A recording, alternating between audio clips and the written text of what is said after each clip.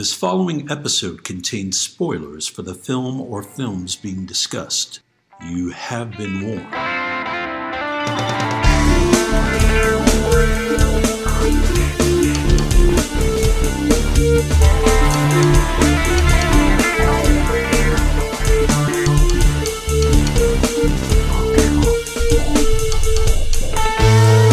We all remember the big moments in the movies we see.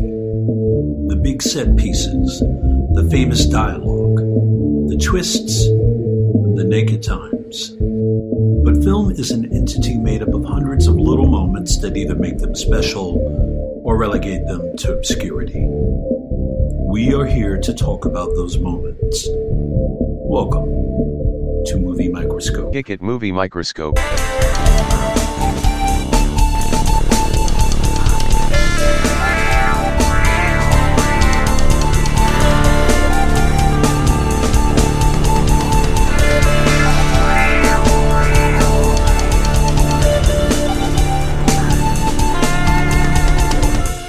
Today's episode is Blue Steel. Ladies and gentlemen, welcome to the latest Movie Microscope. My name is Nick Nunziata, and I'm your gracious host, alongside me the estimable, difficult, distant, magical, malicious, maleficent, malnutritioned, and wonderful Justin Waddell. What's going on, sir? Man, I'm traveled. I'm in Michigan, and I'm recording this long distance. My dedication to the podcast unwavering, because I am recording this on a Sunday morning, Nick.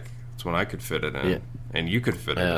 It's what happens when you're movers and shakers, you know? So I'm recording this in my father-in-law's office, and my mother-in-law and father-in-law can hear me record this. So did they know what they're dealing with? I warned them. I said, please don't listen. And they're like, you guys are zooming in on Blue Steel, correct? Is that what's happening? Yeah. So they pulled up chairs. They're watching me live. What was the airport like? Was it crazy? We left early, so it was just insane. It wasn't total insanity yet, but it was okay. It was fine. We got a delay of about 15 minutes, which is nothing, right? So it was fine. I watched. I'll be there tomorrow on the airplane. I watched most of To Leslie. Oh my God, Justin.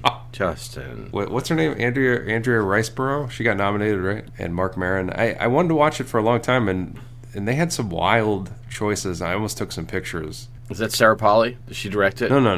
To Leslie. It was a really small film. Remember, it was Oscar controversy. Right. Anyway, It was good. It was actually good. I didn't finish it. It was too long for the flight, so I'll finish it on the way back. But I got a little teary-eyed on the flight, you know? Watching To Leslie. Because you chose to devote time to Mark Maron. I get it. They definitely need to do a sequel to it. To Leslie 2? Yeah. What about yourself? How you been? How's your weekend? It's blowing by. It's a long weekend and it's blowing by. I'm not a fan of that, but I have gotten a lot done. And like I said, I'm traveling this coming week. I'm going to be traveling over the next 3 weeks. I'll be traveling actually, but yeah. So I'm just getting ready, gearing it out, man. Yeah, summer's busy. I got 3 trips this summer, and one of them being that 6-day camping trip. I can't believe you go camping. I can't believe it either, and plus I kind of like it now. I like it. I mean, I actually like it. But I did this for my son. You know, my son is a scout. Yeah, I understand that you love your son, and I'm proud of you for that. But man, camping, oof. You never been, huh? Or you never? I'm sure you've been, but you don't. You didn't repeat. I've been sort of camping, but it is the least interesting thing to me in the world. Yeah. We should go. We'll go camping on the floor of a casino. I went and saw Fast X yesterday. Yeah, did you go with anybody or just yourself? I took my son. And he likes those movies? He's never seen one, but it's not like you have to be attached to the plot. Right. And I got to admit, I can't remember a movie in recent memory that tried so hard to give you your money's worth. Oh, wow, really? For better or worse, it's insane. It's basically everything about that series cranked up a notch, and for some reason I found myself charmed by it. How's Diesel? That's the big... That's the biggest problem is there's more Diesel in this than I'm used to seeing, right, which is never a good thing. Like his character kind of, remember when he was cool, Vin Diesel back then, like kind of back in the day? Yeah.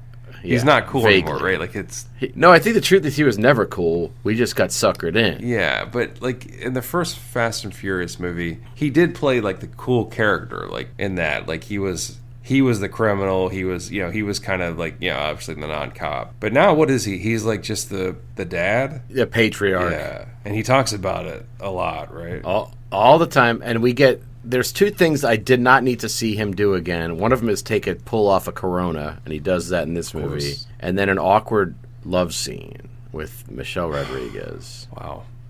Tough watch. Letty. Yeah. But Jason Momoa is insane and so funny in this and ridiculously over the top, and it's a delight. Obviously, they bring in the kitchen sink of a cast. They compared him to Heath Ledger's Joker. Is that accurate? That's the one thing I've read. Maybe. It's more like Nicolas Cage in Face Off to me. Oh, wow. But Travolta's more the wild one in Face Off.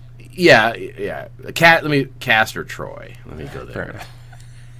But let's go Castor Troy and not the Joker. So people are just pushing buttons there. What about Prolix Troy? Is any of that in there? I guess that would be no. You know who's in this, right? I mean, Letty. This cast is Tyrese, Ludacris, Start with the best. Ramsey from Game of Thrones. Obviously Letty. Ramsey's in there from Game of Thrones? Yeah, she's been in Ramsey Bolton? She's been in No, Ramsey the girl. She plays Ramsey, the girl. Miss She's been in a bunch, yeah. Charlize, Jason Statham, John Cena, Alan Ritchson, Jack Reacher. Okay, he is? He's new, right? Yeah. Brie Larson. That's right. It's on and on and on and on and on. And Scott Eastwood, of course. Huge. Wait, is Scott Eastwood, is this his first time? No, he's been in there. He's part of the tapestry now. Let me ask you about Brie Larson and Charlize. Charlize, does it amount to a cameo? No. She's in it. She's in it considerably. Awesome. Yeah. She's been in it before. I know she's the bad guy, right, in the last one or something. Oh, Helen Mirren's in it still. Of course, they got Rita Moreno. Had to get Rita Moreno to the Fast series. Does Helen Mirren play in the same character she played in Shazam 2? In this? And then I don't want about the secret cameo. No. Just tell me. Spoiler skip 10 seconds if a Fast and Furious spoiler is a possible thing on Earth. Hobbs is back. Oh, he's been humbled. He had to come back. He had to come crawling back? I don't know if he came crawling back or if Vin came crawling I up. don't think Vin crawls. Spoiler over. It just sets up. And now they're saying maybe we'll do 3 total instead of 2. They're trying to end it, right? Right, well, this is supposed to be the second to last, but I think they're like, well, this is too good. Let's have more. Who directed? There's a bit of director. Louis Leterrier. I think it's a welcome ad. Yeah, he does a good job. Oh, of course, and also Sung Kang. I mean, he's great. Yeah, he was the guy he was killed forever, and then they brought him back. Okay, Gal Gadot in this as well. Really? Yep. She's back. How about Brie Larson? Was she a good guy? She plays Kurt Russell's daughter. Of course. Was Kurt Russell in it? No, he's missing. He's been missing for like 3 films. He'll be back. Oh, by the way, Joaquin Almeida also in this. Machine is still on, Moira. Who is the person that we wanted them to bring back? I want them to bring Cole Hauser back. Now he didn't die? No, he's one of the only ones who hasn't died. Lucas Black in this? He's not in this one. But he's in play. Lucas Black's in play. Cole Hauser's in play. I think there's got to be somebody else in play. Ted Levine probably still in play. I'm sorry. I want to apologize to the Jordana Brewster fans out there. I forgot. She's still in this. Her weird ass mouth. Yeah. The way they deal with Paul Walker in this is odd. Oh, it's they odd. mention him. Well, there's an empty seat at the table when they're having their family dinner. There's pictures of him all throughout, and then he says that he got a hold of him. When there's a threat to them, he lets the audience know that he got word out to Brian O'Connor to lay low, something to that effect. So they decided that they're going to keep his character alive in this universe, but he just is never in the movies anymore. Right. It's an odd choice. I guess it's also kind of a sweet choice. It's his franchise, really. The other thing I'll say is they make the mistake of trying to incorporate Dominic Toretto's son. He's driving. The movie starts off with him doing wheelie. What do you call it? What do you call it? Those things in the parking lots. Donuts. Yeah, exactly. And then he's a major character. Well, who is he? How old is he? He's a kid character. I'd say he's probably 12. Is he bald like Vin? No. Does he look like a mixture of Letty? Is it Letty's kid? It might be El Spatak. Yeah, I think it is Letty's kid. I don't remember. So tell me about this love scene. Because we get one in this movie as well. We got a couple. Did they CGI Vin in? Was he not there that day? It's strange. It's just the choreography is weird. These characters have been together for now 20 years or whatever it is, and they look like it's their first time on a bed together. Yeah, I imagine it's a lot of planking going on. He keeps going to the bathroom. Does he ask to be called daddy? Even in the bedroom? He says, "Remind me of the holes." The Vin, I'll give Vin this. He looks like he actually got into a little bit of shape for this one because there was a couple movies where he looked a little sagging. Yeah, well, he likes his foods. I think that's okay. I can relate. That's the one thing I can relate to. Is he still like a killer driver? Did they have cars in these movies anymore, or what's going on? Yeah, there's a giant race scene, and actually, what's that girl's name? Danya Melchior. What do we know her from? She's in a Predator movie. She's not in Orange Is the New Black, is she? I can't speak to that, but she's in it. She's in a movie. Sounds right. She's in a genre movie that everybody loves. She's in Suicide Squad, for God's sakes. Guardians of the Galaxy. Is she a gun problem? Oh, is she the woman that plays? She plays the rat. She has a rat powers. Yeah, rat catcher. Yeah, that's her. She's good in the. Yeah, that's where she's the best thing I thought about the Suicide Squad sequel. I liked her character a lot. So I hope you guys are enjoying the Fast X episode of the movie Microscope. Guys, it's a show where we zoom in. We listen to the sound of the flower people. We lighten someone's doorstep. We puke soot. We euthanize Diddy Kong. We throw an urn through an open window. Whip up a gorgeous breakfast. Put our money where our mouth is. At the bottom of our face, which is weird. Tuck dick. Run. Spend a month in the Hornet's back. Watch a movie through a set of Excelsior eyes. Infantile orbs of light as they may be, pulsating and genuflecting at the wind, letting this movie cascade into, out of, through, under. Get all wet and bothered, see what makes or breaks, share it to likes you, the listeners. So if we're talking about The Woodsman, I'm talking about the scene where Kevin Bacon prevents an extinction level event, stops a meteor from hitting planet Earth, sweetest move in town, and all people can remember is he put it in a kid. Talk about the little moments. There's a ton in today's movie, Steel Blue. The Woodsman. Interesting movie to bring up. I never saw it. I called it Steel Blue. I thought you'd like that. Steel Blue. That's my review of a Shaquille O'Neal movie. I just want to circle back on The Woodsman. Have you seen it? Kevin Bacon directed it?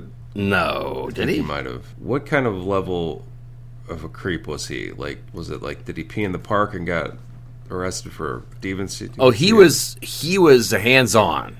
And he served his time. He did his crime, served his time, comes on out years later. He's still got an issue with it. He still wants to make it. Why do they call it The Woodsman? You know?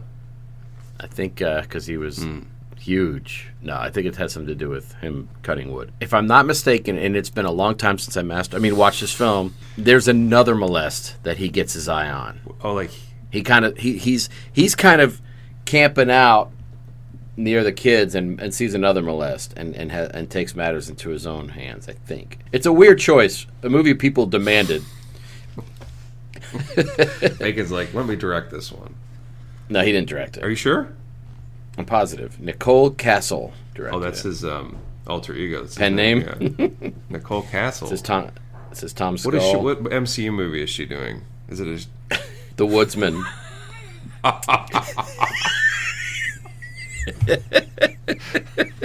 No one snatched her up for a comic book movie after The Woodsman, huh? Kevin Bacon, he's got a strange career. He's not in this movie, so we don't have to dwell on it. He hasn't had a strange career. He just is omnipresent. That's what I'm talking about. It's like he can't. So inevitably, yeah. Which is fine. I like that about him. He tried to do the Tremors TV show. I'll always be heartbroken that wasn't given the green light. They also tried to do a spin-off of his character from Sleepers. Speaking of The Woodsman, holy shit. Maybe that's his thing. He's played more than one molester in his career. Yeah. He's played more molesters than Hollow Men. Man, it's a controversial take. You're right. He has played at least 2 molesters, if not more. We've done quite a few Bake movies here. We did Wild Things. We did Sleepers.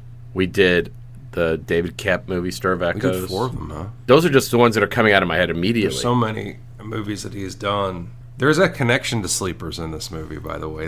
I'm glad that you brought it up. I'm not feeling it. Oh, there is a connection. At the end of the movie, there is a gunfight, and Ron Silver and his cute psycho self is hiding behind a hot dog cart. Oh, and his legs are moving weird underneath it. And he is moving it, and then, Jamie Lee can't get a good shot because, and I thought immediately of Sleepers. It was all circles back. His legs are moving real weird. Guess who else? Guess what else is hot dogs throughout the entire movie? He's moving real weird. He's a nightmare. He's very effective in this movie. It's very creepy. He is trying to be Gene Simmons in this movie. I think you're giving him too little credit. I think he does a great job in this. I hate his mouth. I think that's one of the effective parts is how weird his mouth is, yeah. He's like one of those parrotfish or something. Anyway, tell us the premise of Blue Steel if you could. So, other than the fact that she keeps her answering machine on the floor. And then turns it on with her toe? Or her shoe? Yeah, pre-wiki feet. Premise of the movie is Jamie Lee Curtis plays a cop that just is new to the police force.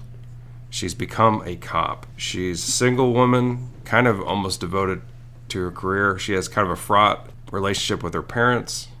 Anyway, as soon as she becomes a cop, she gets involved in she's just getting food, and across the way there's a store that's getting robbed. She intercedes and ends up blowing away Tom Sizemore, and who's robbing the store. When she's doing that, there's all these patrons in the grocery store, these innocent bystanders they hit the deck because they fear for their lives as the store is getting robbed. And Jamie Lee Curtis blows away the perp. Perp drops his gun.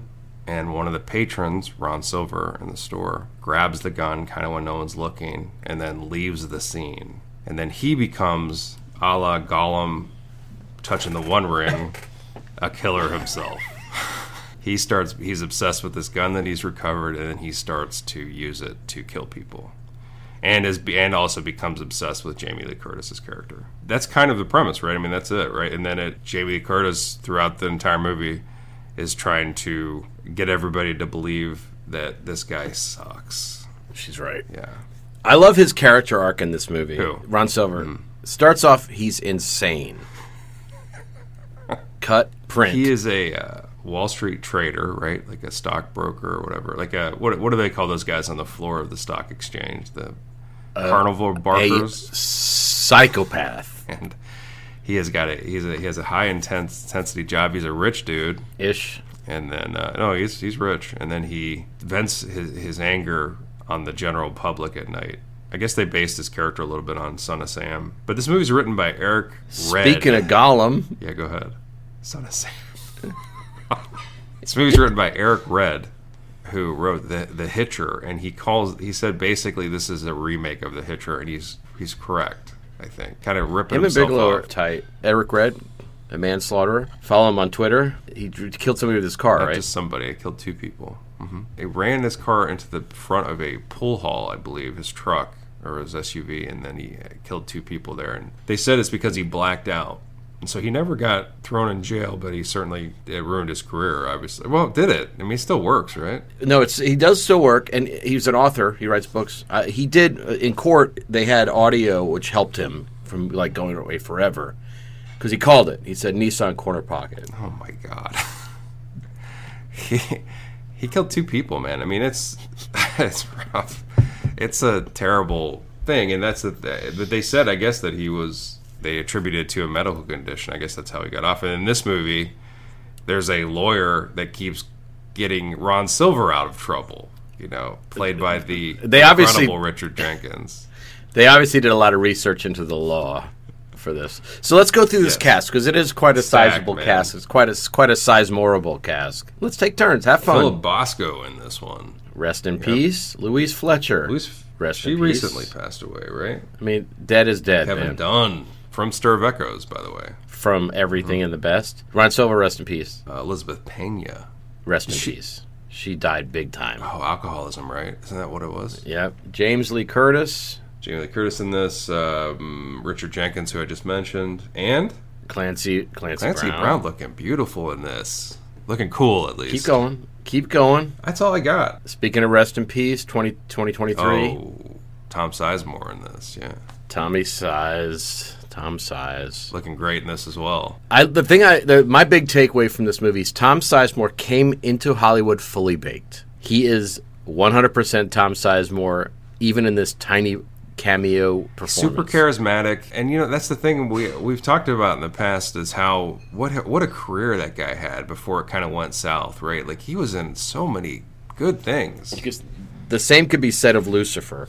But yeah, he plays a very bit part here, but very, very recognizable. He plays the robber at the beginning of the film that Jamie Lee Curtis unloads a clip into. and then gets reprimanded. This is if you like revolvers, boy, is this movie for you. But the great thing is we recognize Tom Sizemore so well that when his obvious stunt double goes through the plate glass, it's that much more exacerbated. Could not be less Tom Sizemore going through that glass. This movie is aged poorly because Jamie Lee Curtis unloads a clip into this perp, and then the cops are mad about it. They're saying, I don't know if it was justifiable, and they put her on. There's a lot of investigation. Well, that subplot goes away rather quickly. The other thing is, I think they had video in convenience stores even then, and it's so strange. Eric Red's great. I love The Hitcher. This is fine, but this is not a heavily researched film, so you just got to throw that by the wayside because it is so threadbare when it comes to logic and plot. You just got to. I think it was at the time. I think pretty well received. I think one of the reasons is that because it had a female lead. Jamie Lee Curtis, who's a great actress and female director too. And it's a cold movie. It's an interesting movie. It's a little art housey. Superficially, with the beams of light shining through the frame for no reason. And it felt like Bigelow's kind of stretching out. Like it felt like it has some style over substance for sure. But obviously, she's a great director. She is, but this lives between Near Dark and Point Break, two way better films. I don't think this. I know you said you didn't love this. It's definitely a strange film, and I think it's worth watching it. And it looks beautiful. It's held up quite well, and it feels like it doesn't feel of its time, except whenever she's touching like you said, the answer machine with her foot, or what's another thing? Ron Silver getting laid. That's big. R.I.P. Like you said. It's funny. I was reading about him before this, and I remember when he kind of went all in for George W. Bush. Do you remember all this? Like I completely forgot about it, and then he was very vocal. He kind of turned after it was a 9/11 thing. I remember it all came back to me. And that happened to a lot of people. Mamet was like that. Honestly, the thing I love about that is I didn't know about it because it wasn't forced down your throat back then. Right, but at the time I remember reading about it. And he was a big presence and stuff. Like I kind of forgot how much stuff he was in and how interesting. Like he was. I thought he was I think he's kind of a good actor. He was in a lot of things, like Reversal of Fortune, Time Cop. Obviously. We did his best movie already. What? Arrival. We have done a Ron Silver movie. That's right. Wasn't there a Ron Silver dummy or something in that? There is multiple Rons. Oh, isn't he dressed like a Mexican man in that? Remember we were like... Charlie Sheen dresses like a Mexican man. I thought Ron Silver did too. No, Ron Silver, there's duplicate Rons because he's an extraterrestrial. I thought he did both, but fair enough. So let me zoom in. When we meet Ron Silver, he's in this convenience store. Dude brought a shopping list to a convenience store. That's a big store, man. It's a big convenience store, but... I don't think it's a convenience store. I think it's a regular grocery store. I don't mean to start the controversy already. It's a gigantic store they're in. Lots of aisles. It's a grocery store. It's proper. What do you mean convenience store? It's no CVS. It's not Walgreens. I think there were pumps. This is a proper grocery store. Look at Jamie Lee Curtis. When she goes over there and is trying to... she knows where... This is one thing I thought was fishy about this scene. Like when she sees this robbery taking place across the way, and then she goes around in the back, and then she knows where it's happening, but she keeps turning in the aisles like he's going to be there. She knows where she's at the cash register. Jamie, she doesn't know when she's going to be within visibility of him when she. Oh, okay. For her sake, it's something. 1990, by the way, 1990. This was released. Is it 90 or 89? It said 90 when I looked. It feels much earlier to me. The one thing I remember is this: after at the end she shoots Ron Silver, she drops the gun in the seat. The car she's in, and it slow motion bounces on the fabric of the seat. That's the shot I remember from this movie. There's a couple. I think Bigelow watched Manhunter shortly before doing this and tried to throw in a couple of Manhunter things, even though it doesn't work. There's an awful shot that they reuse of the gun flying through the air in the convenience store. Awful shot. Do you remember where it's from below and it's just the gun? They do reuse it. I don't think there's a lot of awful shots in this. I think it's a very stylish movie, and I don't know. I kind of liked how she shot it, but I remember that scene though. Anyway, well. Ron Silver, so this Magnum, this 44 or whatever, lands on the ground when she shoots the dick out of Tom Sizemore. She does. And Ron Silver pockets it. Now he grabs it weird. He grabs it very weird. It's erotic. And he grabs it and he really twists his fingers all around it and then grabs it. I was like, you can just grab it. And his eyes move around like it's an exotic time. Everybody knows that Tom Sizemore had a gun. That's the first thing they would look for is the gun. So that's a little stretch you have to take right away. Do you remember the score of the Mets game when he goes back to his 3-2. apartment? There you go. The doorman has the gall to bring up the Mets score to this man who instantly goes onto my bad side for living in the city and being a Mets fan. You got to be a Yankees fan if you live So here. the doorman tells him 3-2. Ron Silver doesn't register it. Doesn't even say thank you, nod his head or anything. He just zoops by him. Okay, you took an episode off. Zoop's back. I'm sorry. Silver is, he's a cold man. That's the first sign that he might be a psychopath is when he doesn't say thank you to the Mets score. Now, this is during the Dave Magadan, Darryl Strawberry, Ron Darling, Dwight Gooden era, Sid Fernandez. So the Mets were semi-relevant. They'd won the series, I believe, in '86. But come on, Yankees. The Yankees were 3 years away from becoming relevant again. You got to one of the best. Don't tell me all-time names of Darryl Strawberry. One of the best names to exist to ever have happened on this planet. Darryl Strawberry. Did he come up with it himself? Did he give himself a stage name for baseball? Nope. I think that's his name. Just as he's from the. Does it tie to the fruit? Is he heir to the strawberry? It's got to be. I mean, no, I don't think it's tied to the fruit, but I think the name is definitely tied to the fruit. Such a great name. Also, what a role model. Yeah, well, he was addicted to drugs. Is that correct? That's what I remember about Darryl Strawberry. He was. So Jamie Lee is her superior officer is Kevin Dunn. Yeah, he's not pleased. And Kevin Dunn, who I love, this is before he was the ultimate weapon. He says some stuff in this scene, his first scene, that irritate the living shit out of me. I hate in movies where somebody gets killed by gun and then somebody says they got their head blown off. I want to see somebody's head get blown off, but he was shot a few times. He was shot in the chest. His head did not get blown off. And Kevin Dunn has the gall to say she blew his head off, and then later says, blown some poor slob's face off. She didn't get near the face. You're right. It's a bit of an exaggeration. I don't like it either. I want to go back to Tom Sizemore real quick. I'll stay here all day. So, whenever Jamie Lee Curtis tells him to freeze, he doesn't. He has the gun and he's waving around. But he says to her, this is his last words. I didn't come here to fuck with you. And he shouts it. He's thrilled to say it. Those are some good last words. Then he gets his head blown off. She gets reprimanded. We meet Clancy Brown, who is a legendary person with great curly hair. Yeah, who is playing, what's his character's name? Nick Mann. What a great Speaking name. of Michael Mann, Nick Mann. Which a good character name, you're right. And what's her name? Morgan Turner or something? Or Megan Turner. He's introduced because she's getting reprimanded by Kevin Dunn. Clancy Brown just walks in, ignores her, and starts telling a horrific prostitute John story. Car accident story. Yeah, Eric Red, obsessed with car accidents. Then had one himself. Anyway, so yeah, he tells this story about it's almost like a joke. She bit this guy's penis off when she was giving him a BJ, and then she sewed it back on backwards. It's like an elaborate story, and Jamie Lee Curtis just kind of taking it in, I hope your in-laws are eavesdropping. So I did use the term BJ at least. Speaking of, let me lighten it up a little more. Giving him a blowy. Is that better? Yes, sucking the old heaven pot.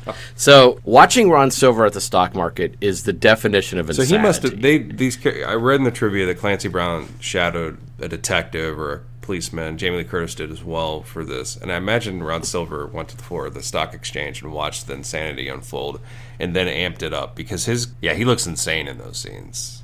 Especially since nobody else is acting like that in that scene. I think he's. Like I said, his performance is effective in this. There's a scene later in about the middle of the movie where he starts hearing voices. I kind of wish they would have had that. I just kind of like the idea of him just being like a psycho without that much reason. But they have to kind of bring in the God stuff, and he does become kind of a super psychopath, supersized psychopath. Well, he doesn't become. He is. There's never a moment in this film he's not. He seems like he escalates into weirdy, though. He does start out weird. I'll give you that. She has her badge and her gun taken away, and unfortunately, that also means she gets her police uniform taken away, and we're forced to see the atrocious fashion sense that this character is given. She's got long sleeve tee. Jamie Lee Curtis She's got a lot of plaid shirts and stuff. She looks wretched, the clothing they put on this poor body. It's impossible for her to look wretched. She's cool looking, man. What are you talking about? Her face is as thin as it's ever been in this movie, I'll tell you that. Super thin face.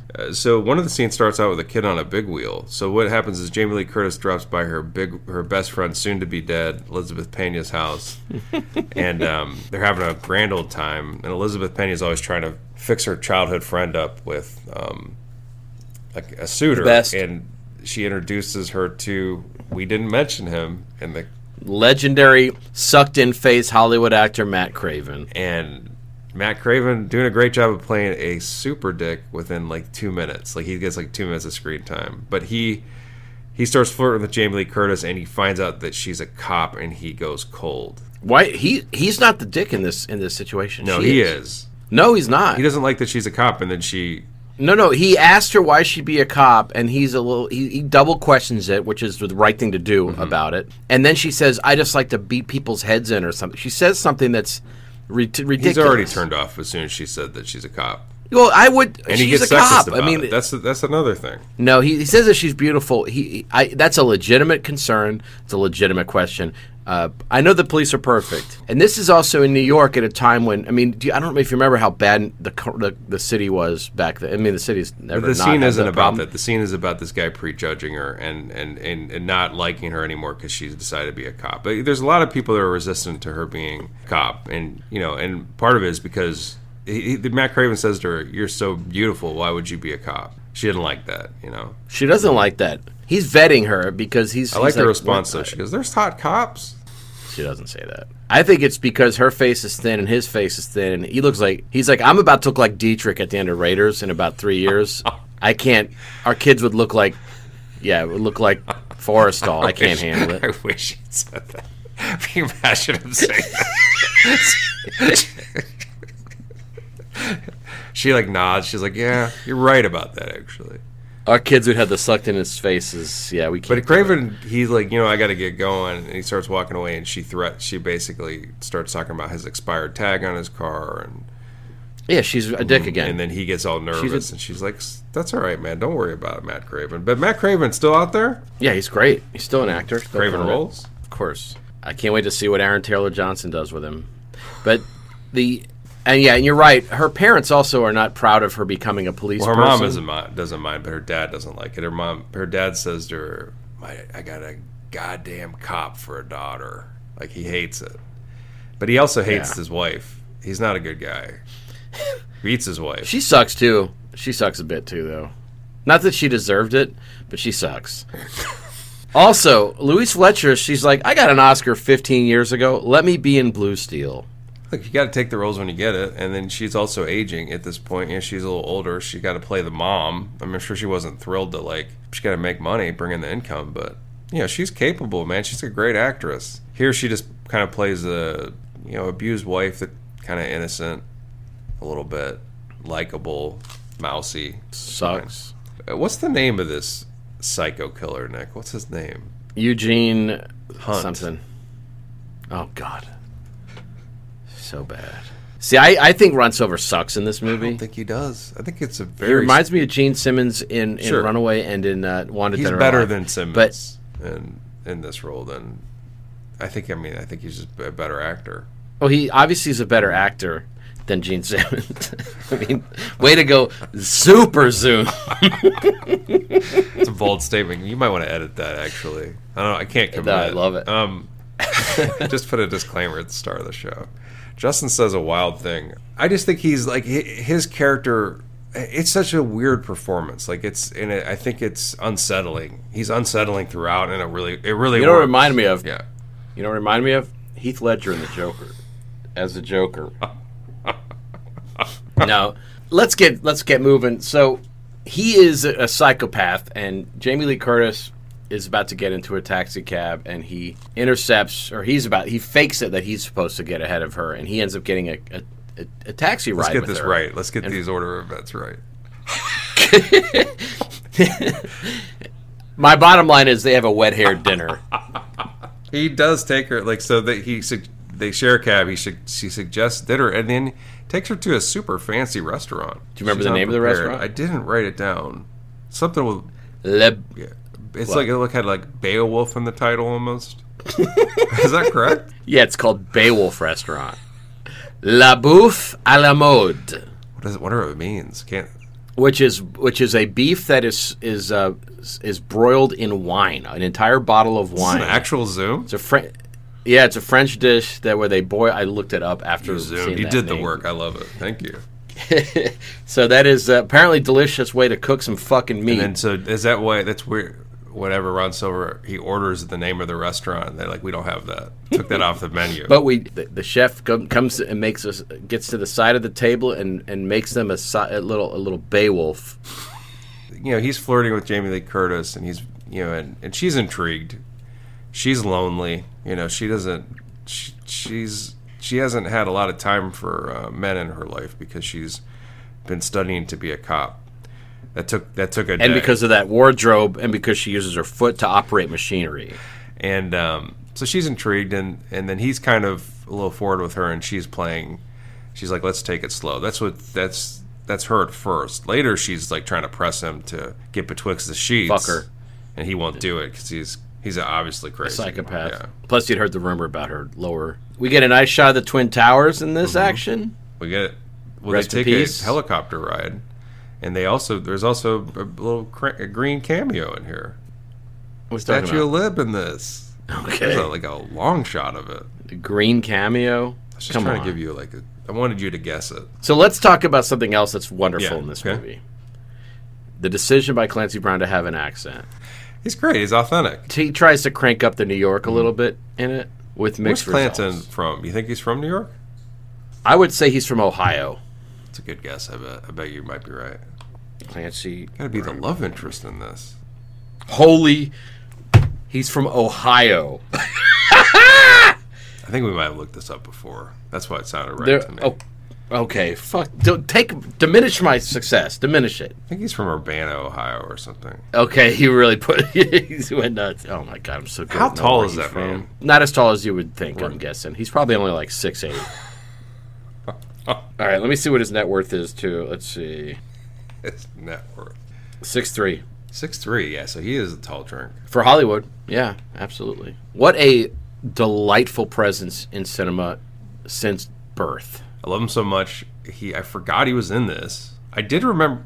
I forgot he was in Highlander. Hate that movie. I did remember that Jamie Lee does You mentioned handcuffed. That's what you remembered about this, and I did remember that she does handcuff him and then puts his life in super jeopardy. Well, I thought in my memory he gets shot to death in that car. By the way, she's a shit cop in this movie. Let's be honest. Beginning of the movie, she fails a test. That's how it starts off. You're right. Yeah, she fails a test. She does some stupid shit, and the police department is stupid as well. She's on probation. They said, well, let's just make her detective because it's convenient. So there's a scene in the beginning where that's how it starts off, where she's going down a hallway in an apartment building and hears screaming and yelling and a man like threatening his wife or a girlfriend, and she barges in and the guy has this girl at gunpoint and Jamie Lee Curtis is threatening him, and then he draws his gun, like points it at her, and she shoots him, and then he does a flop on the bed like you do on Instagram, which I thought he takes a dive on the bed, and then she thinks it's over, and they show the girlfriend that he was holding gunpoint has grabbed in the mayhem, grabbed a gun out of her purse and shoots Jamie Lee. It's all a test. It's all like an exercise that she failed. But what I thought was weird about it is those two cops playing the husband and wife. They kiss. It's an odd choice. And now this is available on Amazon to Yep. watch if you guys are so inclined. If you stay after the credits, they also finger each other. I want to know more about that relationship. Ron Silver begins shooting strangers. That's Very what's happening. Disturbing, yeah. And he is carving Megan Turner's name on. Is that it? Not Megan Turner? She's an art. She works for my company. What's her name in the movie? Megan. What? Is it not Megan Turner? Morgan? I think it is Megan. I have a Megan Turner in my company that makes our artwork for us. Hope it's not the same person. Megan Taylor, maybe. Megan Taylor. So we got to zoom this one right. Let's take a time out and find out. Megan Turner. I work with Megan Turner, so I gotta be careful about that. Okay, so yeah, he carves Megan Turner onto the bullets. Obviously, that's not. So good. they're these dead bodies are found with the shell casings. They're found with her name on it. They drag her back in and go, "What the heck's going on?" But first the missing gun. But instead of But instead of her being the number one suspect, they're like, well, let's promote you to detective. Well, so she's been suspended, and Clancy Brown's like, look, I need her by my side because this is weird that this is happening. She needs to be I need to be watching her. He's like the stalker shows. He's like, up. I need this hot actress by my side. And so then, Kevin Dunn's like, look, you can have her, but she's not on my team anymore. She has to be on your team as a detective. So they promote her real quick to detective. It's a little weird, yeah. She's thrilled to be a detective, and they're like, do you not know why you're? It's because everything sucky's happening to you. And then Matt Craven says, have you been promoted to detective? Detectives are dumb. You're too hot. And she's here. And then my least favorite scene in the movie happens. Okay, the dream sequence? Nope. Ron Silver working out. Yeah, that's when he starts hearing voices, yeah. We watched Ron Silver work out for a while. We do. And it's his big, I've completely lost it sequence. I've become unhinged. I'm sad he died. I don't like the fact that he had to die, but man, I hate him. So there's also a sequence when Jamie Lee, Ron Silver took her on a helicopter date, as you do, and flies her above the city. They do weird kissing up there on the helicopter. Anyway, she later dreams about it. Because his mouth is fucked. He's got a shit mouth. She later is in bed dreaming about this experience, and he pushes her out in the dream, pushes her out of the helicopter, and has her by the hand, and she's kind of hovering over the city, a la Cliffhanger. And they do a close-up on the hands. She slips out of his grasp and does like a triple backflip to her death. Was there blue screen and blue steel? Can you tell?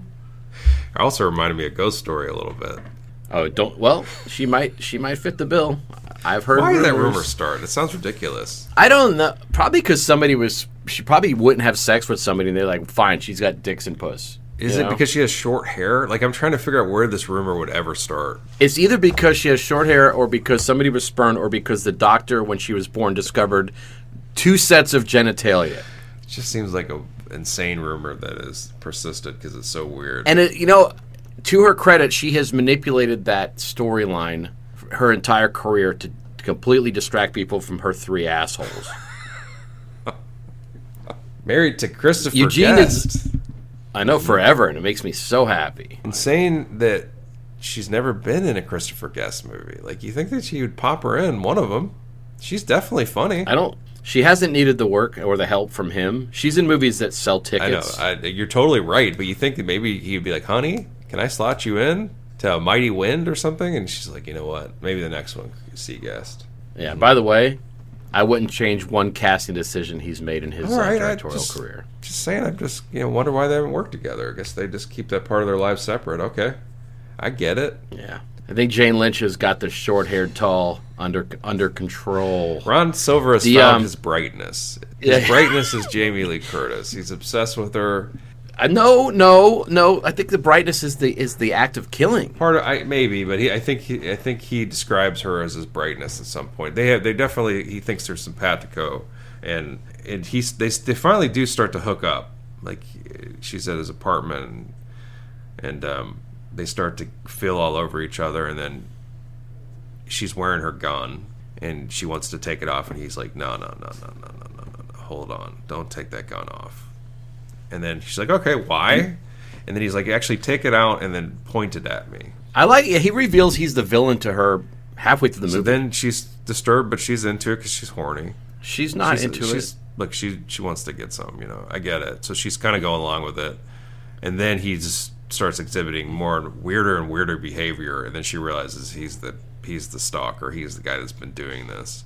And she calls the cops. And, he does go to jail for a second. And Richard Jenkins is his appointed lawyer, and he, when they're telling him the story, Richard Jenkins has some fucked dialogue. Do you remember his dialogue? The press are going to get their wet dreams. I do remember that. I did write that down. The press is going to get their wet dreams. Which is not proper grammar. By the way, if he lived in a high-rise, why couldn't his name be Ron Sliver? That was a weird line. I like that line, actually. He is set free, and to maintain his innocent demeanor instantly destroys Elizabeth Pena in full sight of Jamie Lee Curtis. It's a hard scene, too, because Jamie Lee Curtis, this has been a tough moment for her. She's upset because this guy that she was hooking up with is a super creep. he got out of jail, and then she's like, let's celebrate with my best friend from childhood at my apartment. And so then Elizabeth Pena's like, yeah, I gotta hook you up. I gotta get you back with somebody else. And they're going down the staircase. She's seeing her out of her apartment, Nick, and then also off the planet Earth. And then a slow-mo happens. Ron Silver comes out, grabs Jamie Lee Curtis.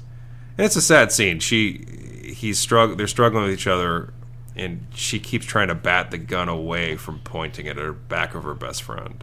She succeeds for a while, and then ultimately does He not. blows her asunder. Yeah. And Jamie Lee is upset. She's minorly upset. She gets knocked out. Do you remember Down and Out in Beverly Hills? Not really. I mean, is that Nick Nolte? And, Rich Dry, Bette Mid, and Elizabeth Pena being portrayed as a sex symbol. Well, she's also a sex symbol in Jacob's Ladder, right? A little bit. No, she's a non-existent person who is a part of a Vietnam fever dream. Fair enough. But no, there's a scene like I never forget. Like this was I guess that movie came out in maybe 89 or 90. I think I may have worked in the movie theater. All I know is there's a scene where she is straddling Nick Nolte, and it's for some reason it was a seminal moment for me. It's like, wow, that's hot. And I was a kid.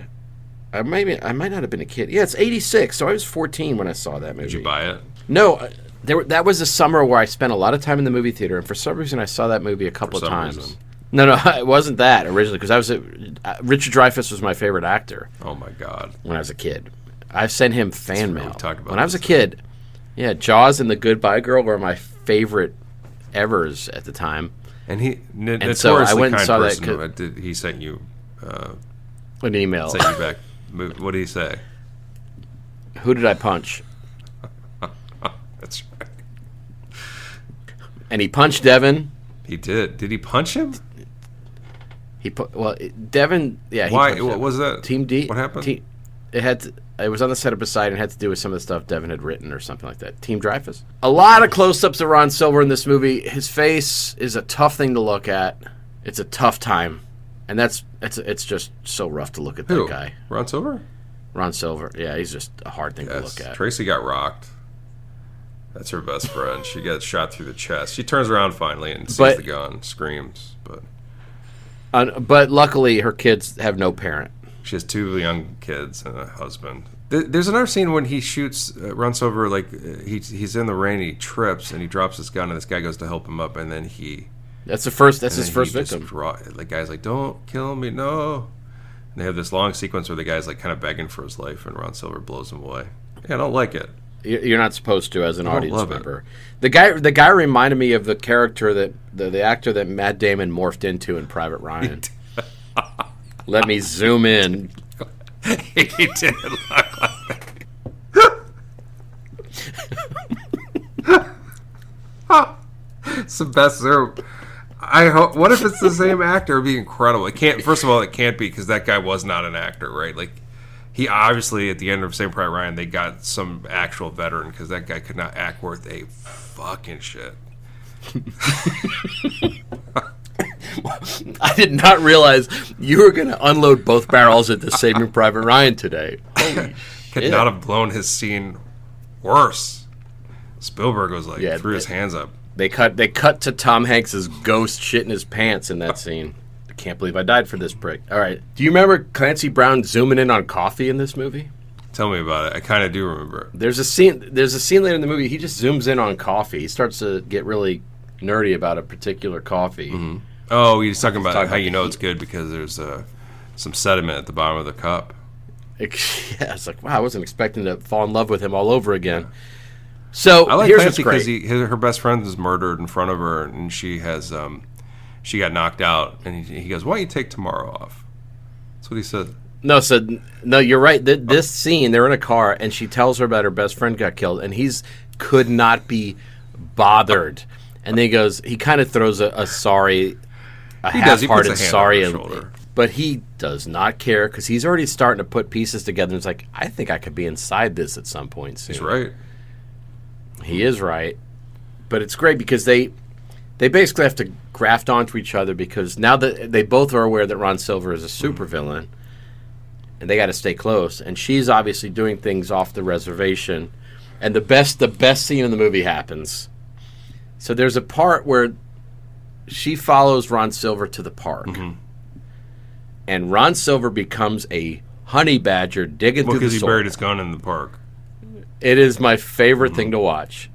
A dirty-faced, fingernails caked in dirt, Ron Silver frantically digging in the soil at Central Park. It is so adorable. Yeah, and it becomes this weird thing where they keep Clancy is kind of at this point just kind of following Jamie Lee Curtis around, who is on this revenge mission, and he kind of keeps going along with her, but they keep getting thwarted by Richard Jenkins, the lawyer character, and Richard Jenkins will just show up and go, "Oh, this is a bad day for you. I'm gonna have your job." He keeps saying that, but he never does have her job. He never has a job, and Ron Silver doesn't do anything to dissuade even the most cursory attempt at detective work to realize he is super One thing I don't wrong. understand is why didn't they? Because he's, they don't believe Jamie Lee Curtis, but you think at the very least they could have put like someone on to tail Ron Silver. He's like a little gremlin in this. He's everywhere all at once. He gets to, speaking of Jamie Lee, he gets to, you pop up in her apartment after he gets shot in the shoulder. Like he's just, like he's always breaking into places. He's always there and doing gremlinly things, Yeah. And you think they would have just maybe put one cop on his tail, kind of keep an eye on him. Then it leads to the aforementioned scene after the adorable digging. She is lured back to the park. Go ahead. And Mr. Silver has done the rope-a-dope on her and given a homeless woman a flashlight. The This oldest is trick when in the book. She handcuffs Clancy to his car so she can basically go kill Ron Silver in the park, but it's not him in the park. And then Ron Silver comes up to a shackled Clancy and puts a gun against his head and is like, "Look at me." It's his big thing is he wants the victims to look at him, to know that they're leaving Earth soon. And Clancy is defiant. He looks at him and he's like, "All right, man, I'm good. Let's do it." He says something to the effect of, "You're not going to get away with this for much longer," which is not a consolation. But Jamie Lee shoots, just in the nick of time, shoots Ron Silver in the shoulder, and then Ron Silver runs away. Runs away weirdly, with his arms stiffer than rocks. And he's like, "My precious." He's Gollum away.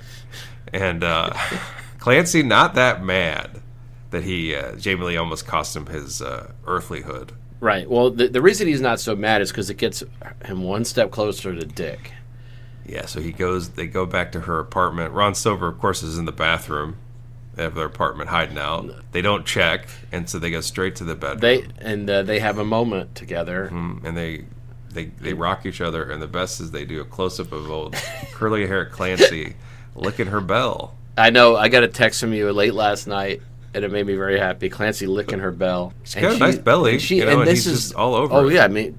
Well, keep in mind, she was imperfect. Remember, she was a tight number. So, yeah, he was bouncing quarters off it, all this crazy shit. But the great thing is, Ron Silver is in the bathroom, loading his gun so loudly. That's okay. I mean, they're hot and heavy. Even if they know that if Clancy suspects he's in there, he can't get distracted. Clancy fires a huge load. And then goes into the bathroom and is shot by one Ron Silver, unfortunately. And then the weirdest thing that I did not remember about this film No, Ron happens. Silver high-fives him right before he shoots him, though. He's like, "Congratulations for getting in there." But then let's talk about the weirdest thing in this movie. Okay. Ron Silver runs out of the bathroom naked and in midair is already raping Jamie Lee that's a weird Curtis. scene, because is he? Yes, I read it. I read up on it. He is raping Jesus her. Christ. Yeah, I was hoping that wasn't the case, but it does definitely seem like that's happening. And Catherine Bigelow let it out.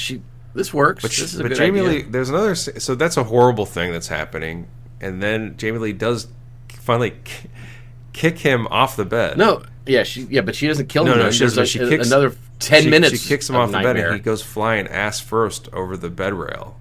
It's adorable. You liked it. But it's a horrible scene. I guess I didn't remember that was a poor Jamie Lee's character. So is her vagina the precious? No, the gun for sure. Okay, I mean, maybe Clancy's. But yeah, he does look a little like Gollum as he's flying off ass out. Yeah, it's a little Looney Tunes the way he flies ass out. He tried to mount doom, if you know what I'm saying, because she does kill him eventually after too much time expires. Let's talk about that hot dog scene though, because his legs are moving super strange. First of all, the fact that so they're shooting at each other, and Ron Silver, he's really made it. He's extended his time on Earth for longer than you'd expect. Like he's definitely living on the razor's edge and not getting taken down. And Jamie Lee's finally had it enough. She's in hot pursuit. It's daylight. She kind of baits him into like stalking her again, and they're in the subway station, and then he thinks he's gonna shoot her in the back, but she turns around too quick and shoots him. They shoot each other there, right? Don't they kind of both shoot each other? Yep. And then they just they take the fight to the streets, and he decides that it's gonna be Grand Theft Auto time, and then hides behind a hot dog stand, and then moves with it. It's a mobile shield, I guess.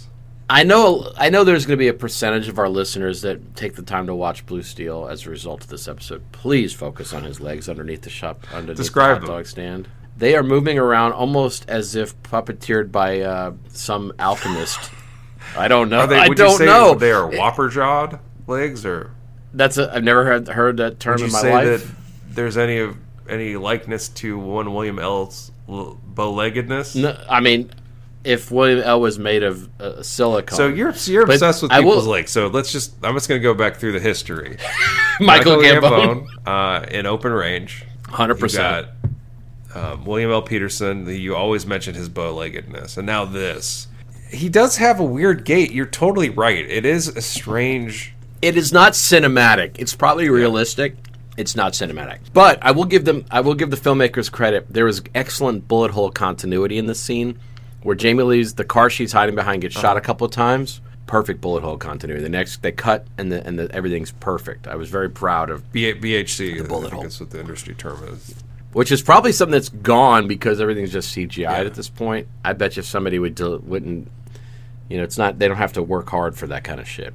So she does destroy the individual known as Ron this is Silver. like after all this, you want to see him super die after all of this buildup because he is a horrible person, but he doesn't. He gets kind of dramatically slow-mo shot in the chest and then just kind of crumples to his knees. You want to see him get cleaved in half by like a glaive or something at this point, right? Like, I don't like the fact that instantly you see God's hands carry him up to heaven saying, good work. I thought that was rude. And Elizabeth Pena's in hell. I don't understand why they did all that, but yeah. But you like this movie, huh? I was really disappointed with it this time around.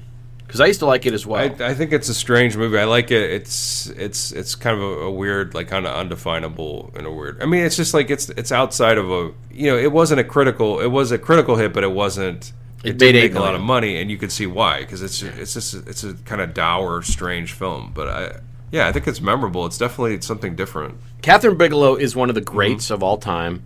She's made some bad movies. Like I don't like Strange Days. I don't like Strange Days. I don't like The Weight of Water. I don't remember it. And I didn't see the one with Willem Dafoe, the first one, Prodigal Son or whatever. I don't remember what it was called. Did she do that? No. I don't know. Well, she did K-19, yeah. Hurt Locker's an all-timer. Point Break's an all-timer. Near Dark's an all-timer. And Zero Dark 30 is literally one of my favorite movies ever. And I didn't see Detroit. All right, maybe I did and forgot. She's just like, she's kind of not prolific, too. Like, she doesn't direct a lot. But she has a... There's something about her. She's almost like Michael Mann to me in a way, where there's a authenticity normally and a confidence and I can't think of a better word, and it's an unfortunate, but there's like this masculinity to the work that comes out.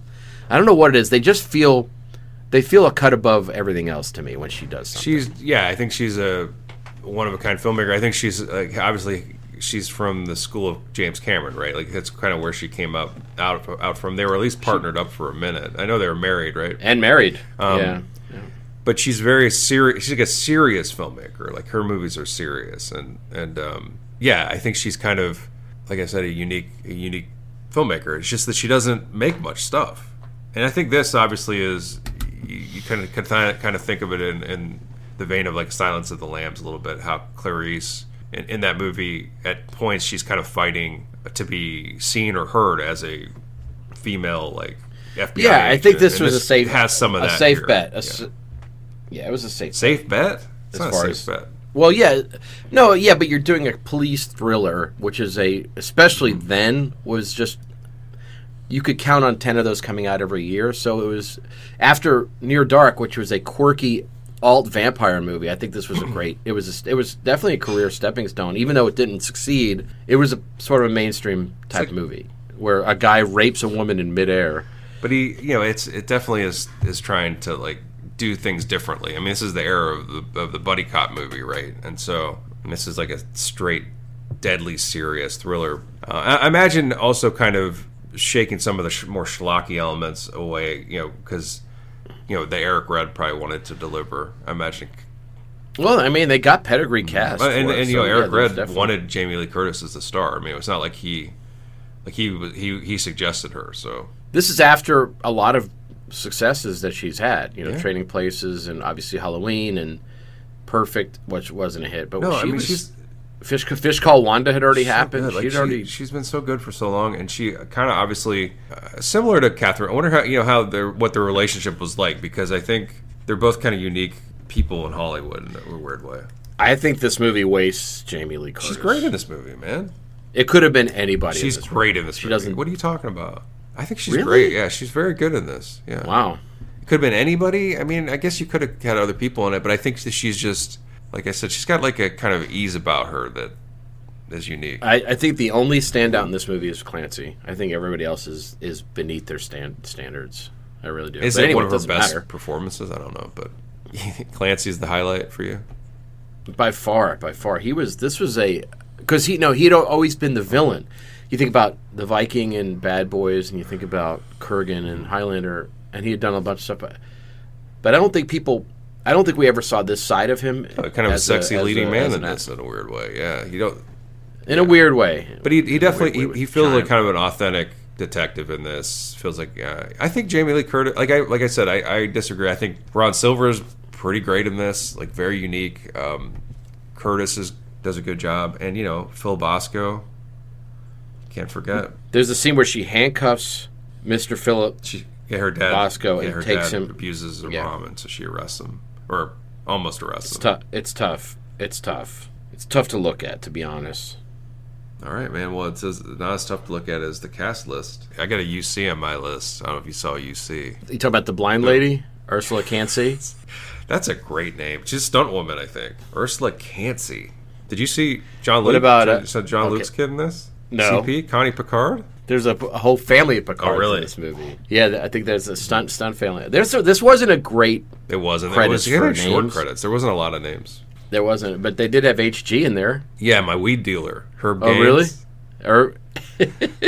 Okay, what? You give me one. CN in here. Don't Connie have it. Needle in this. Did you have the cutest name? ML? I don't. Myra Lebo. Oh, sounds like a Star Wars character. Do you have my other weed dealer in this? JS? Jeffrey No. Seeds. Jeffrey Seeds and Herb Gaines in this movie. Did you see HH? Howard Hamlin? No, this is like, this person could not stop bumping into people. Who's that? Hadron Hufford. Hadron. Collider, man. Dianetics. Is that correct? What about DA3? DA3? What are you talking about? Yeah. No. Now, this is a name that's been in many credits of movies that we've done, and we've never brought attention to it. And I did a deep dive that made me Digital very artists. sad. No, Danny Aiello III. And he's not related? He is. Why did it make you sad? He died? It made me sad. Yeah, I looked him up, and his brother. He died in his 50s. His brother died in his 50s, I believe. Both from pancreatic cancer. God. Both while Danny Aiello Sr. was still alive, or Danny II. So that guy had to bury two of his sons to the same fucking disease. Jesus. Both actors, both stunt people. Yeah, it's just like, and Danny Aiello passed away recently, but it's just like, damn, what a fucking hardship. So yes, it was a sad revelation to find out that Danny Aiello III and his brother, I forgot his brother's name, both took the same disease. Wow, it's fucked up. There's another name that I took. Did you get any more? One more. Let's hear TB. it. Nick, do you have TB on your list? Trissy Bowers. Trissy? Oh my god, that's a tough name. So there's a name in here that I took, not because it was a fun name, but because I knew the name from someplace. Carrie Orant was sort of a minor player in the credits. I have that of this too. I film. have it written. I just couldn't read my handwriting. So I remember that name from the credits of Rescue Me, of all things. And I looked into it. That person has had the best career. That's a producer now, Cary Orant. Produced a movie we've done on this show. The Dark? Let me give you a hint. Young boy in the bathtub with his legs up. Birth? Yeah, Birth and Michael Clayton and a bunch of really good movies. So Cary Orant was sort of a minor tangential player on this who probably it benefited the most, who's had the best career of everybody involved. Speaking of Birth, Jonathan Glazer won the Palme d'Or. Yes. Or they call it the Palme d'Or. How do you say it? Palme? For the movie about the Holocaust, like a concentration camp or interest. whatever. Yeah. That's what Ron Silver was looking at. That's what Clancy was looking at. Look, man, that buzzing sound you hear ain't Ron Silver's beak-like face twitching. It's a tattoo gun, man. What you gonna get put in your person from Blue Steel? I've always wanted this. A 1989 picture-perfect rendering of Matt Craven sitting in the dark at home at a desk, underneath, like head in hand, but you still see his face. I want to make sure everybody knows it's a Matt Craven tattoo, and underneath the words, "She was cool, I was wrong." Like he's like regretting his decision to like just kind of walk away from a potential relationship with Jamie Lee Curtis's cop character. What do you think? She was cool, I was wrong. I love it. I feel bad. You're at the gym, and some guy's like, "Why do you have a modern Dietrich on your chest?" Shouldn't he be in uniform? So mine is around my nipples. I've had I've grown my chest hair out, so it's thick. So around my teats, and one of them over my right, I had it shaved out, and I've got it to look like Ron Silver is frantically digging through my hair to find the buried gun. Do you have a tattoo version of his hands? Everything that's Ron is 100% tattoo. Everything that's Bush is my chest. But I'm just saying, how much Ron are we getting in this tattoo? Just his hands, or is it full Ron? No, you're getting his dirty face, and you'll see maybe one hand with his claws up in the air. One's buried deep in my chest hair, looking for that revolve. Is this because he eventually does find it? So does he find it, or is this one of the just like in that movie Holes? Like it's like an empty. This is a moment in time, man. I'd like to leave it up to the person staring at me to decide whether he emerges victorious. I just wondered or not. if you could have a little glint of the gun poking through the dirt. You don't want to go that far. You want to. Maybe I'll get a piercing there that gives a shine. That could be the revolve. This is a good tattoo. Yeah. This is actually a good tattoo. Can you imagine walking in to the tattoo parlor with this one sketched out? Can you imagine walking through the turnstiles at the airport and getting buzzed and having a search, and they're like, "Sorry, you have some metal in your teeth. We have to take you into this back room." Oh my God, is that Ron Silver digging frantically through your chest hair? You can leave. The off-screen moment where he finds the gun in Blue Steel, I get it, man. Look, movie's over, credits are rolled, but lo and behold, there's a little extra shit at the end, a little stinger, a little extra scene. What you got, man? It's a good question. Yeah, how about you? I mean, mine's obvious. The morgue, the coroner opens up the drawer where Ron Silver's body was. Gone. What? He's escaped? It's fucking gone. It's escaped. And we cut to a battered Jeep pulling up in the rainforest, and Ron Silver steps out, straightens his tie. Holy shit, it's Phil Gordian from The Arrival. Just another one of his forms. I think you're wrong about it. I think that in that movie, Ron Silver was dressed as a Mexican man. Charlie Sheen becomes a Mexican, and he's he's making fun of how he looks. Am I wrong? So as it's a not Mexican both of them, man. then? Charlie, there's a machine in the alien complex that puts a skin over you, and Charlie Sheen steps into it, and they turn him into a Latin person. It's incredible. My extra scene would be they're checking the gun, Ron Silver's gun. This gun finally is in the evidence, and the guy that's checking it in is like, "All right," and then he accidentally touches it. He rubs his knuckle against the steel as he's putting it away, and then his face, because you know what, Nick? It's the One Ring, bro. It's the gun ring. He touches it, and he becomes freaky. He's the new killer. It transfers over. It's actually, oh my God, the gun ring. It's not even funny, but I'm gonna just. That's it. I'm zooming away from that one. Although that does match, because remember when Ron Silver is jumping in midair to rape her? I remember, yes. Especially because you keep bringing it up. And her first word is, "Get off!" Is that from Lord of the Rings? Get off! Is that from Lord of the Rings? Look, you've been given the financing to have your own sequel associated with Blue Steel. How are you going to spend that hard earned? Gandalf Just pass through the currencies. In Police Blues. When he's wrong, Richard Jenkins goes up to Clancy Brown and says, "Sorry, man. That shot up car, man. that shot of car that she has to go. She goes to the dealership. I need more door. What was your question again? The sequel? The sequel, yeah. I mean, Jamie Lee Curtis is convalescent. She's just like getting over it. She's just psychologically damaged. Her, all the stuff that's happened to her. Clancy's recovering. Thankfully, he didn't die. And she's sitting in the hospital like waiting room, right? And they pan over, and it's sitting next to her is Hugh Jackman. They're sitting together. Okay. Starts talking to her, and she's like kind of distracted, and he's like talking about his boxing robot. It's the Real Steel, Blue Steel crossover, Nick. They made it. They made it. They did the sequel finally, the crossover. God. Because the names are similar, Nick. I forgot that movie. What, Real Steel? I never saw it, but remember, it kind of got good reviews. And I try to see every boxing robot movie. Mine is called To Be Adrift in the Current of Blue Steel. It's an art house film. Turner is an undercover narcotics cop now. She's pulling a JP and Rush, getting hooked on smack, getting them beady eyes, giving her CO the business. After 2 weeks of straight chasing a perp, she's getting real thin-faced, man. Suddenly, every time she trips, she's seeing Eugene's disembodied head floating in front of her, singing to her, "I'm God. I'm God and I'm trapped." Okay. I mean, obviously. So she gets deep in drugs, and she goes deep down, gets super high to rescue Eugene from the dark pits. Oh my goodness, really? It's her job as a stone person to tug him from hell to heaven. And she is slowly tugging him from hell to heaven, and there in that fugue state, she's buried forever. She's like between worlds, tugging on Eugene, stoned out of her asshole. One of the three. Hearing the voices from above begging, hear the voices from below begging. She's trapped out there, and every once in a while, the only stimuli she'll feel in the real world is Clancy Brown exercising her atrophied extremities. She's trapped, man. Look, you're in the movie. You've been added to the running time of Blue Steel. What shape does your performance take? I'm outside.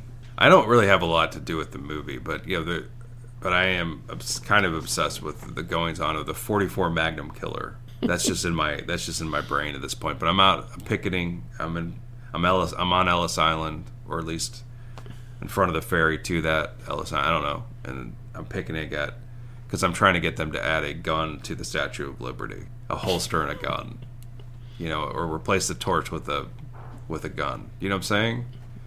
To better define the country. And that's me. I want the Statue of Liberty to be packing. Can we add a gun? So it sounds like something that maybe someone would do, actually. But yeah, that's my character. It's great. It's funny. Don't worry. It is. I promise. What about you? I'm everyone else on the stock market. Yeah. Everyone else?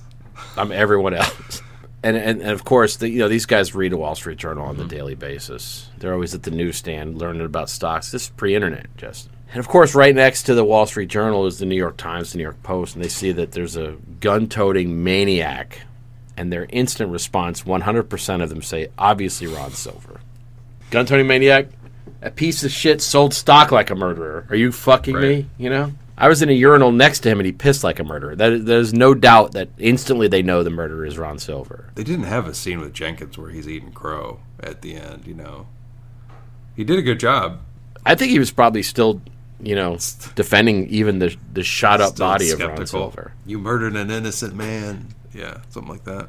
Yeah. Look, man, you got money. It's across escrows.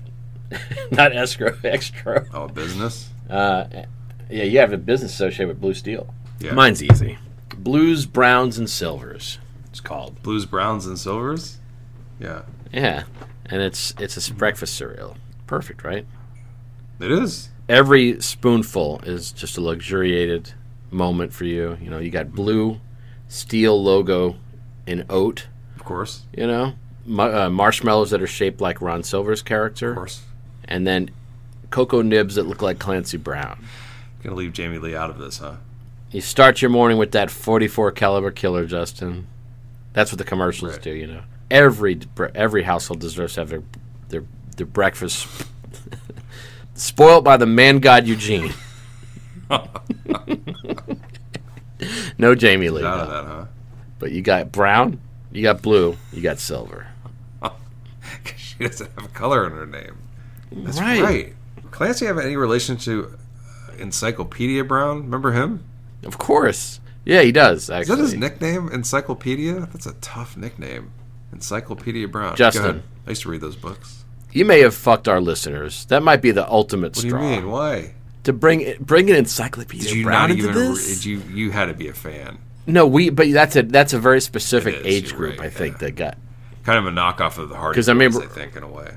I think the generation after us was in Carta Brown was the guy they followed. No, Carmen Sandiego, bro. Yeah, no, I loved Encyclopedia Brown. It's super nerd, probably annoying to be around, but no, I love Maybe that. my character will be. By the way, the extra scene. Maybe we could have had a scene when Elizabeth Pena's family is just sitting there waiting for her to come home. Because did anybody contact them that she was gone? Oh, she's just hanging in the city. She'll be back soon, kids. That's the thing is there's not a whole lot to make a business. Somebody has been stirring their tea for a long time, by the way. Sounds like the soundtrack. Mine would just be, what do you think when you hear the name Blue Steel? It reminds me of Zoolander, but Of course. is that what he called his look? Is it Blue Steel? Something Steel. Yeah, Blue Steel. Yeah, that was one of his looks. But it kind of reminded me also of like Iron City beer, and so why not make a Blue Steel beer? Do you ever hear Iron City beer? It's like it's a Pennsylvania beer. It's Blue Steel would be kind of a nice beverage, Blue Steel. It could be like an energy drink, maybe a Blue Steel energy drink, right? Right. Ron Silver's insane face on the on the can, get energy, get Ron energy, that kind of thing. Clip his face out from the stock exchange scene and put it on there. The Blue Steel energy drink. I got nothing. It's true. Let's move on. You have been given. You have a mantra, man. You gotta absorb some of this movie into your everyday life. How are you gonna construe that into a ritual, mantra, work ethic? What? So what's a mantra from this movie? Mine's everyone shits. Everyone shits. I just gotta remind myself that everyone shits. What is that? How does that have to do with anything? I mean, my Blue Steel energy drink's starting to look pretty good. Fine, thank you. Because Catherine Bigelow did Near Dark and Point Break, but leveraged this in between. So everybody shits from time to time. So that shit. It's like, no, it's all right, guys. He was just, you didn't stir too long. It's okay. I'm just telling my in-laws that he's kidding around. It's not a true criticism. Don't be upset. It's okay. Let's not let this ruin the trip. He's a dick. By the way, stir of echoes for real. So the one thing that ages this movie more than anything is this, and I'm gonna bring this back when I talk about something I'm excited about, something that I'm building towards, and how great it's gonna be. I'm gonna say it's gonna be the biggest kick of all. The biggest kick of all. Ron Silver says it twice. He talks about how death is the biggest kick of all because they save it for the end. But he uses the word kick to describe it. And that just seems very like boho or very like 60s, It's the biggest kick, bro. I'm just going to bring that back. When's the last time you heard someone just say that, oh, it's going to be a kick. It's going to be a kick. I hang around with Ken and Ryu a good bit. Do you? What about Guile? Is he in there? So what are you bringing to your island? Good question. I still haven't thought of it.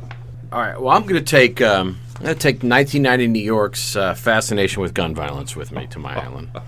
Why? Because it's so innocently cute. No, I'm going to squeeze it. No, it's.